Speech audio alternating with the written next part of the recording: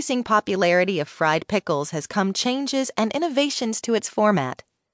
The most prevalent divide regarding the snack's preparation is whether to fry pickle chips, pieces of pickle cut into circles, or whole pickle spears. But there are even variations on that theme, Robinson said, from spear segments to skinnier pickle fries.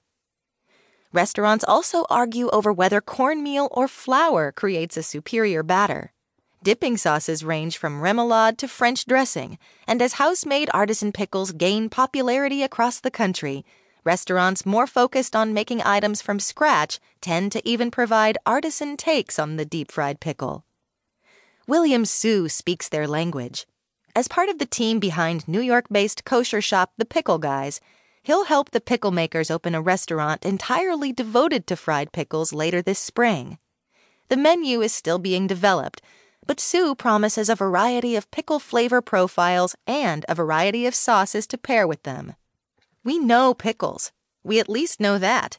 And one of the simplest things to do with them is to fry them, he says. We're just hoping that it works as a restaurant. Meanwhile, Atkins, Arkansas still hasn't stopped saluting the snack, even more than 50 years later. Since 1962, they've paid homage at an annual pickle festival. And those curious about that first recipe should take a trip to Old South Restaurant in Russellville, Arkansas, Robinson says. The restaurant, once visited by Elvis, claims to make their fried pickles using Austin's original recipe.